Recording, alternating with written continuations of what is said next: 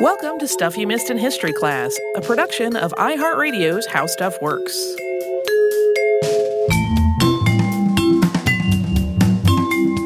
Hello and welcome to the podcast. I'm Holly Fry. And I'm Tracy V. Wilson.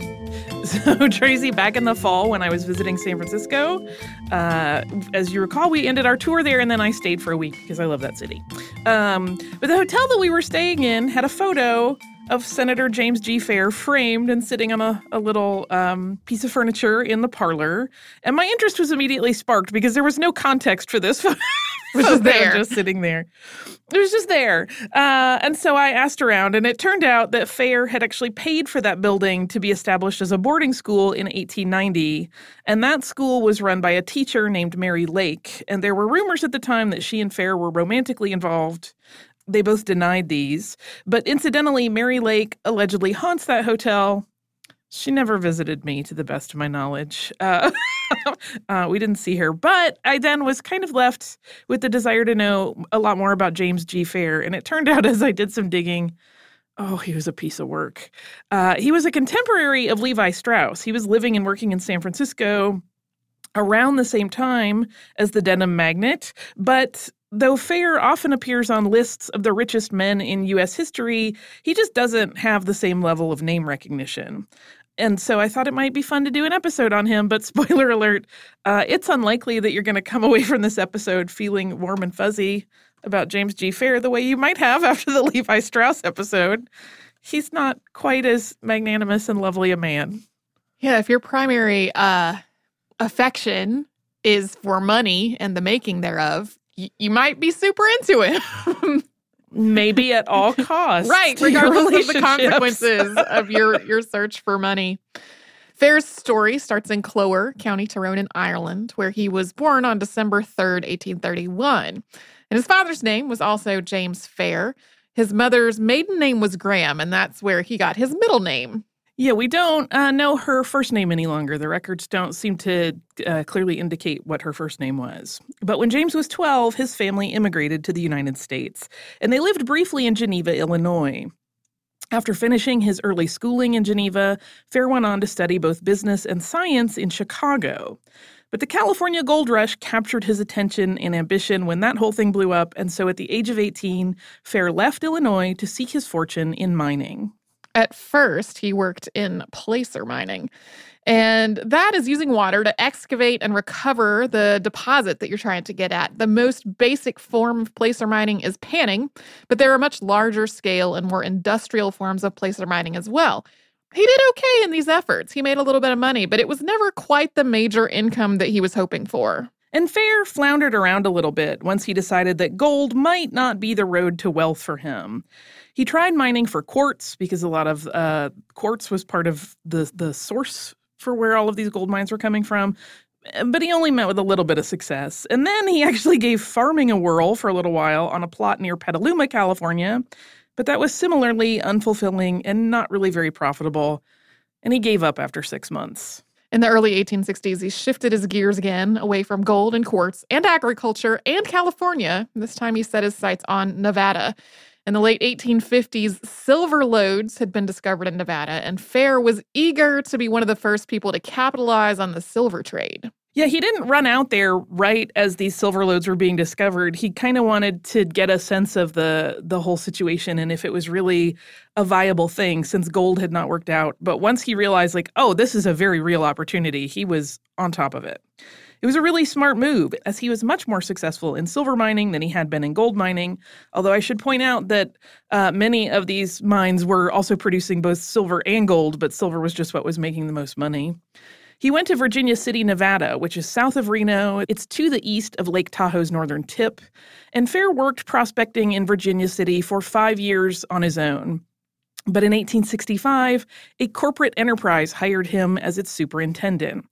And that mine was the Ophir Mine, named after King Solomon's Ophir Mine, from which so much wealth had sprung. Soon Fair was showing just how good he was at managing the Ophir Mine's business interests and day-to-day functions. And that skill attracted the attentions of other mining operations. He was hired as director of the Hale and Norcross mine. He also became friends with John W. McKay. His work at Hale and Norcross turned it from something that just wasn't turning a profit into a valuable venture. It resulted in $2 million over the course of 2 years. That money didn't go back to Fair, though. It went to the company.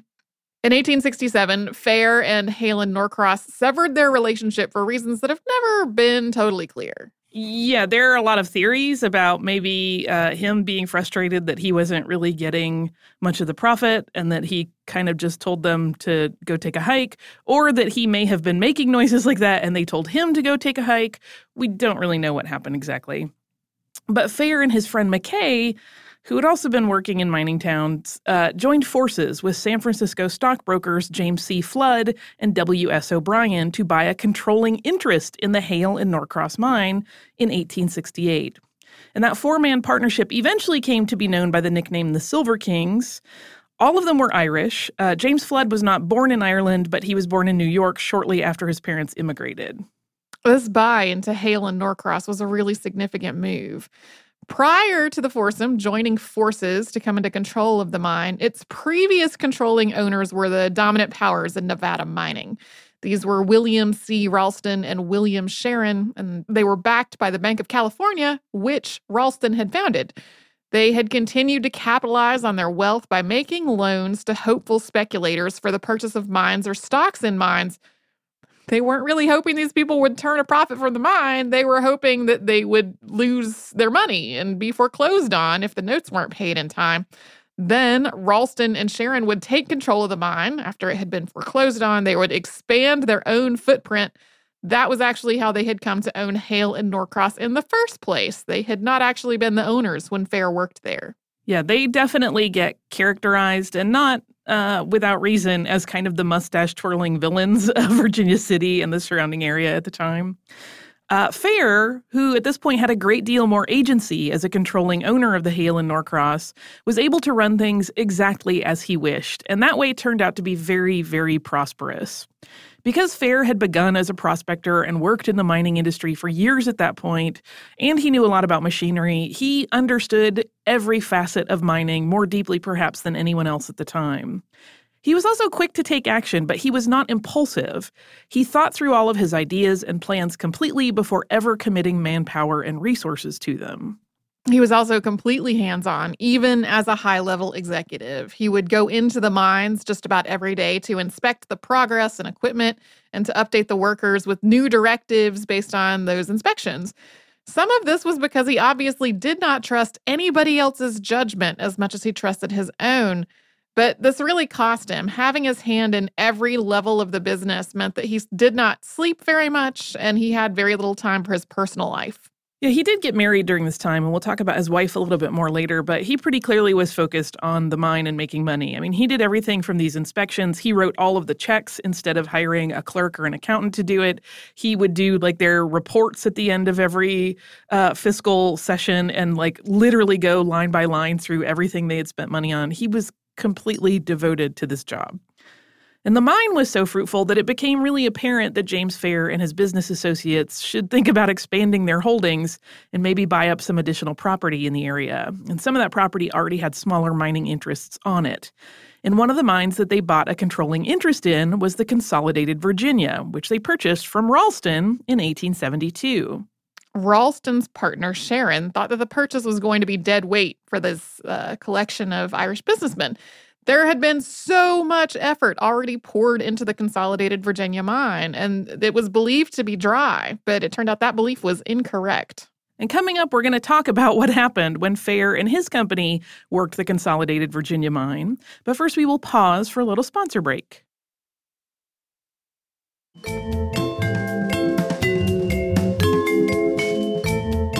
So once Fair and his partners took control of Consolidated Virginia, they opted to tunnel into the mine. And for a while, it did indeed seem like a waste of time and money. And they would occasionally find small veins, but then they would follow them only to find an end.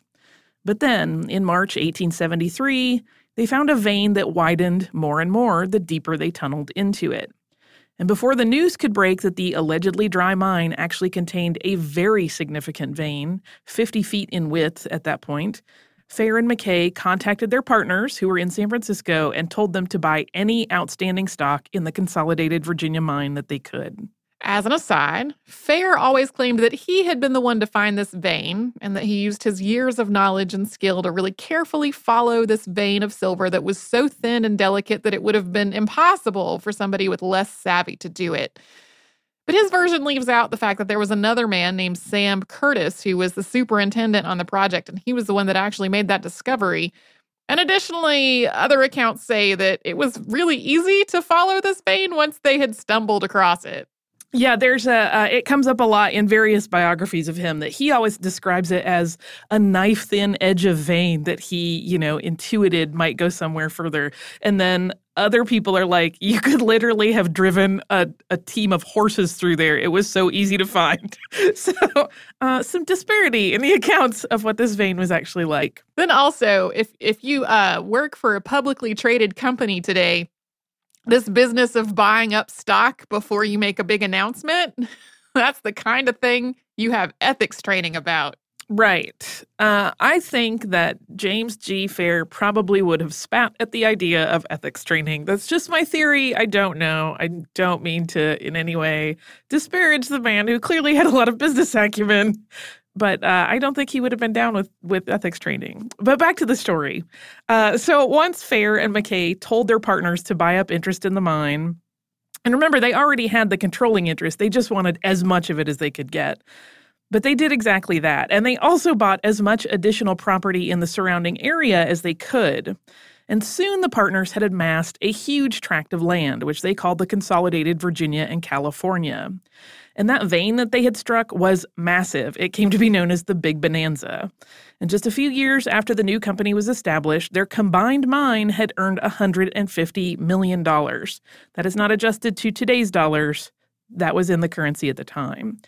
And along the way, Fair had astutely invited press, rivals, and brokers to all come and look at the mine, which was all part of driving up interest and value to ensure the best possible position should he and his partners wish to sell. So after this period of incredible growth, Nevada's mining industry started to take on a darker image as stock speculation led to an economic downturn. Fair and his associates came to be viewed as greedy manipulators of this market. Fair made a variety of statements to the press, defending himself and defending his partners, but their images were already pretty well tainted. Furthermore, they had made a lot of money, in part because of this overvalued mining stock. And over the years, Fair and his friend McKay continued the hands-on management of the mines together, while their partners handled finances out of their offices in California. And Fair and McKay managed for a long time to stay cordial, despite James Fair's tendency to showboat and sometimes have temperamental outbursts. And that worked largely due to McKay's willingness to just sort of navigate around such things. And they were in many ways polar opposites, even down to their spending habits. McKay gave away money constantly, but he would spend very little on himself. Fair, on the other end, would spend lavishly on what we would probably call promoting his personal brand today. He liked to do things that made him look big and important, but he was otherwise really tight with money. Fair had diversified his fortune and invested in a number of other business ventures over the years. He amassed more and more wealth the whole time. We mentioned earlier that Fair was a contemporary of Levi Strauss, and one space where their stories are pretty similar is in the world of San Francisco real estate.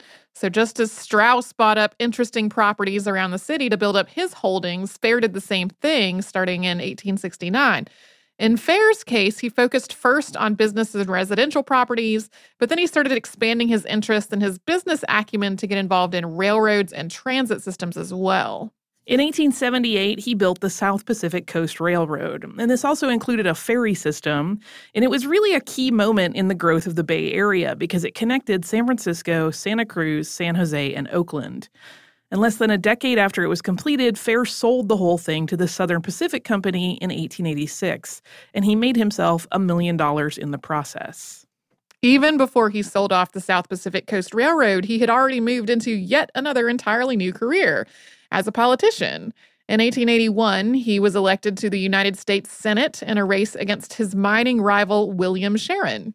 And Fair had run on a platform that focused on the interests of the state of Nevada, even when those interests were not necessarily in line with his political party.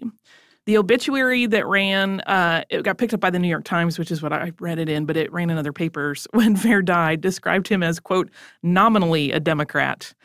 The silver mines of the state were a huge economic driver, and as a consequence, Fair, who of course knew all about them, was able to prioritize those interests to keep the state economy prosperous. And in his campaign, he told people that he didn't know anything about politics, but he knew what the state and its miners needed. But once he had his senatorial seat, he didn't actually do much with it. It was estimated that he had spent about $350,000 getting elected. But after attending some sessions dutifully for the first few months of his term, he just sort of seemed to check out. Eventually, he was actually spending more time back in San Francisco than he was in Washington. And even on the issue of advocating for the silver mining industry, which he had run on as his platform, he let another Nevada senator, John P. Jones, take the lead when it came to speaking on the issue on the Senate floor.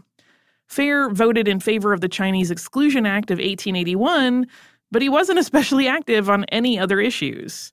He really preferred to go back to California and gossip to all of his friends about Washington politicians.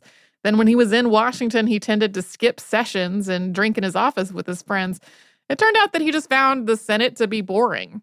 Yeah, at one point he said something about how to him, like listening to a bunch of people talk about things like, you know, what a person should be paid as a fair wage just bored him to tears, and he would rather be either in the mines or running something. He was not so much with the legislation. But in the midst of his term, he also became the focus of a massive scandal when his wife of 22 years filed for divorce. And the scandal came about because she cited habitual adultery as the reason that she sought to end the marriage. In 1883, this was the first time such a charge was made against a sitting U.S. senator, and it was nationwide front-page news. Fair's fellow senators were horrified and denounced him. The divorce hearings took place in early May 1883, and the testimony was big news. That testimony was also extremely damning to James G. Fair. One of his paramours testified during the hearing, and another one provided a deposition to the court. Fair claimed the whole thing was a political plot that had been orchestrated by his enemies, but he also didn't contest any of the charges that were made against him. He agreed to the divorce, and then when the dust settled, the judgment against him was really harsh. The conditions of the divorce stated that James would get custody of the couple's two sons, James and Charles. And they also had two daughters, Teresa and Virginia, who were to stay with their mother per the court's decision. But the big news was that Mrs. Fair was also granted nearly $5 million in cash and securities, which is believed to be the largest divorce settlement in history at that time. This was a huge loss for Fair, not just because of the public scandal and the dissolution of his family, but also because it led to the dissolution of his very successful long-term business partnership. William S. O'Brien had died in 1878, but McKay and Flood had sided with Teresa in the divorce. Things had already become strained when Fair had started working as a senator. While he was in Washington, Teresa would look to McKay for support in California. And by helping her, McKay had made Fair feel insulted. Since these three men couldn't untangle their business dealings, Fair instead contented himself by giving his business associates some backhanded compliments in the press. Yeah, he would say, you know, things along the lines of like, oh, they've done so well for themselves considering, you know, they started out poor, stupid humans. Like he was just really unkind to them. And we're going to talk next about some of the family drama that swirled around the Fairs after the divorce. But first, we are going to take a quick break and hear from one of our sponsors.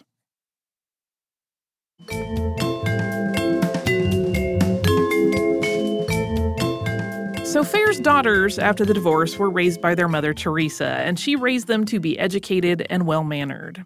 Fair could not really be bothered to do the same for his sons, and that had disastrous consequences. His son Jimmy developed a serious drinking problem, which was often reported in the press, including what sounds to me like a terrifying night when he drank 20 cocktails in one sitting and a doctor had to be called because he passed out. Jimmy actually died very young, and his cause of death was reported entirely differently from paper to paper.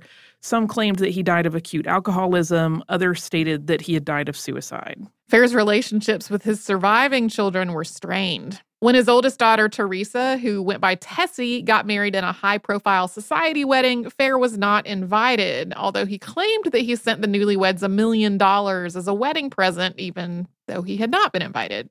Yeah, it's unknown if that actually happened or if it was something he just said to the press to like stir up their interest. He kind of liked to be in the press, but he definitely didn't go to the wedding. Fair retired from politics after his first term ended in 1887, and then he settled into the work of managing his real estate interests in San Francisco and the surrounding area. He bought more properties, particularly money-making properties like office buildings and retail spaces that would generate rental income. And all of his rental agreements put the onus of maintenance and upkeep on the renter, so he was able to keep most or all of that rent money rather than funneling it back into property improvements. And this gave him something of a slumlord reputation. His properties were known for being run down, but he always claimed that the real estate taxes were just far too high to allow him any budget for refurbishment. His wife, Teresa Fair, died in 1891. The Fair's son, Charlie, tried to get an advance on the trust fund that was set up in her will in order to pay off debts that he had accrued purchasing racehorses. Charlie had also developed a dependency on alcohol, and in a hasty move, he married a young woman who was rumored to be running a brothel out of her home. All of this caused a rift between Charlie and his sisters, as well as between Charlie and his father. And James Fair had always been a drinker. His sons inherited their problems with alcohol from him. But in these later years of his life, his reliance on alcohol increased significantly. He also ate voraciously and not in a healthy way. He started each day with 4 boiled eggs, a dozen slices of toast, a steak, and coffee. And the heavy meals and the heavy drinking really took a toll on his health. And as he began to reckon with the reality of his mortality, he also decided to reconcile with his son Charlie.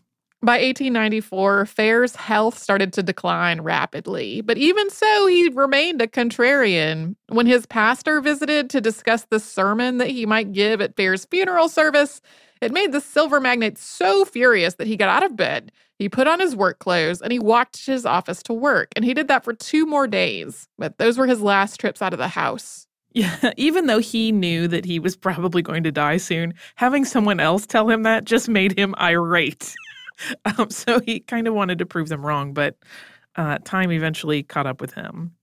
He caught what seemed initially to just be a cold in December, but he couldn't seem to recover from it. He was also diagnosed with diabetes and kidney disease, and soon after that illness, around Christmas of December 1894, he fell into an unconscious state from which he never awoke. On December 29th, 1894, James Fair died at Lick House. That was one of his homes in San Francisco. At the time of his death, his estate was valued at an estimated $40 million. In his will, he arranged for each of his children to be supported by the estate with a regular income for the rest of their lives. In the event of his daughter's deaths, their inheritance would pass to their children. And in the case of his son Charles dying, his share would be split between his sisters. It would not go to Charlie's wife, Maud, or any children of that marriage. Yeah, there had been hoped, since he had reconciled with Charlie, that he might also finally accept Charlie's wife, but apparently not so much. Charlie had sent word to his sisters, both of whom were living in New York at the time, that their father was about to die, but they had refused to answer their estranged brother because they had not reconciled with him. They instead sent word to other family friends in San Francisco, though, about the situation via telegraph. Fair also left money to his siblings. He left his sisters, Mary Anderson and Margaret J. Crothers, $250,000 each, as well as $50,000 to his brother William Fair and $20,000 to his brother Edward. Orphan asylums were also beneficiaries. Fair made provisions for orphanages run by different religious denominations in the city of San Francisco to each have their own bequest.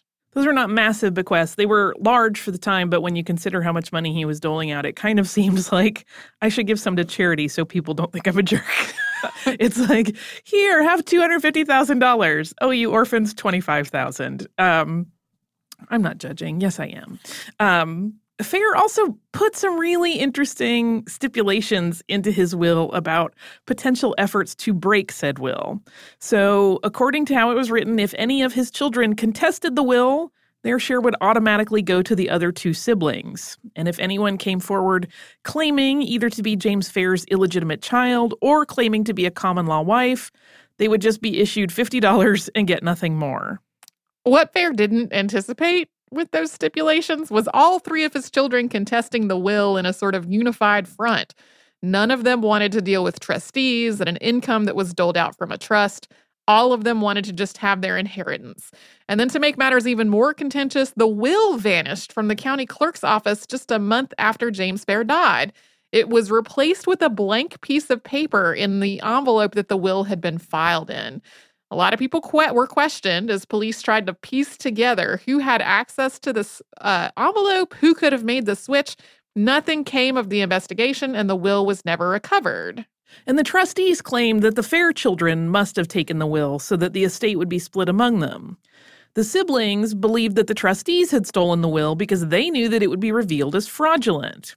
And as all of these accusations were made and the investigation stalled, a woman named Nettie Craven, who was the principal of the Mission Grammar School, came forward and claimed that she had a will that Fair made after the one that had disappeared. This was a handwritten will, so the press nicknamed it the pencil will, and it left the estate to the children. The will had allegedly been written because Mrs. Craven had spoken to James Fair about a bill that was related to school teachers' pension funds, and he had written this copy to include a bequest of $50,000 to the pension fund. While the Fair family initially supported Mrs. Craven and her document, soon she produced more handwritten documents claiming them to be the writing of James Fair. 2 of them left her properties, and 1 declared her his wife. And then that set off a whole series of events that ended up in a very expensive trial. Eventually, Craven caved under this financial pressure. She handed over the handwritten deeds and marriage declaration in return for a small sum of cash. Yeah, when she initially appeared with a handwritten will that seemed to convey exactly what his kids always wanted, they were like, yes, this woman is the real deal. And then when she was like, he also left me 2 very big rental properties, they were like, wait a minute. And then she was like, and I'm his common law wife. They're like, hold the phone. And it became like a whole big crazy thing. But as the Craven issue receded, numerous other claimants to Fair's life and fortune emerged. Multiple women claiming to have been engaged or common law married to James Fair came forward, as well as a number of people claiming to be his children. The 19th century passed into the 20th century before this will was settled and the Fair children finally got their inheritance. So, really, a lot of people liked him. He was capable of being friendly with pretty much everybody, even making people he had never met before feel like they were his old friends. His career in mining had been so successful in part because he treated everybody the same, regardless of whether they were a wealthy executive or a worker down in the mine. But that was only one side of his personality. The other side is a Fair that was fairly conceited about his own skills and intellect. So in some ways, it kind of seems like he treated most people equally because he saw everyone as equally less impressive than himself. He was not above taking advantage of someone that he thought was foolish in business, and he would later crow about business deals that were far more favorable to him than the other involved party. He was shrewd and manipulative, even with his family members. At one point, he gave a fake tip to his wife about a stock, knowing that she would not only buy with her own personal savings, but also tell other people about it. And when all of those people started buying and the stock was hot, Fair sold his shares and made a profit. His wife ended up losing her life savings, and he was not especially sympathetic about that loss, which might be another reason that she wanted to divorce him. And another thing that would be in ethics class. Yes. That ability to ingratiate himself to other people and just charm them to pieces was very real, though, and it was something that he really used to his advantage. A lot of his most successful business dealings were built around relationships that he had fostered with this very genial side to his personality. Yeah, he was definitely 2 men in one. The obituaries that appeared in various papers after James G. Fair died all noted what an accomplished man he was, how astute his business mind was, and how incredibly skilled he was mechanically. But they didn't really paint a rosy picture of the man. A lot of them said a lot of bad things about him as well. And one of his acquaintances described Fair as a master mechanic, a shrewd financier, and, quote, from early childhood, more interested in the affairs of James G. Fair than any other soul on earth. Oh, James Fair, you self-involved beast. Do you have some listener mail? I do have mail, and it's short and sweet, but it's actually savory. It is from our listener, whose name I'm not sure how to pronounce. I'm going to guess Theron, who writes, "Hello, ladies. Thank you for the hard work you do. Even though I've only been a listener for about 6 months, I have loved everything I've heard, and I'm slowly making my way through every episode. The reason I'm writing is I recently listened to your archived episode on cheese while working on a report on Wisconsin, with the main focus being its cheese. This was completely unintentional and unplanned, but I slowly grew more and more hungry for cheese as I worked on the report and listened to the episode. After finishing, I ran to the refrigerator and grabbed any cheese I could find. This was at 11:33 p.m. Anyway, thanks again for all you do. It helps make my schoolwork, hobbies, and commute much less monotonous. I see no issue with eating cheese at 11:30 and far later. It's a good thing I am not a mogwai because I would turn into a monstrous gremlin." If you would like to write to us, you can do so at historypodcast@howstuffworks.com. You can also find us everywhere on social media as Missed in History. MissedInHistory.com is also the address for our website. So that is the URL, MissedInHistory.com. If you would like to subscribe to the show, we highly encourage doing so. You can do that on the iHeartRadio app, Apple Podcasts, or wherever you listen to podcasts.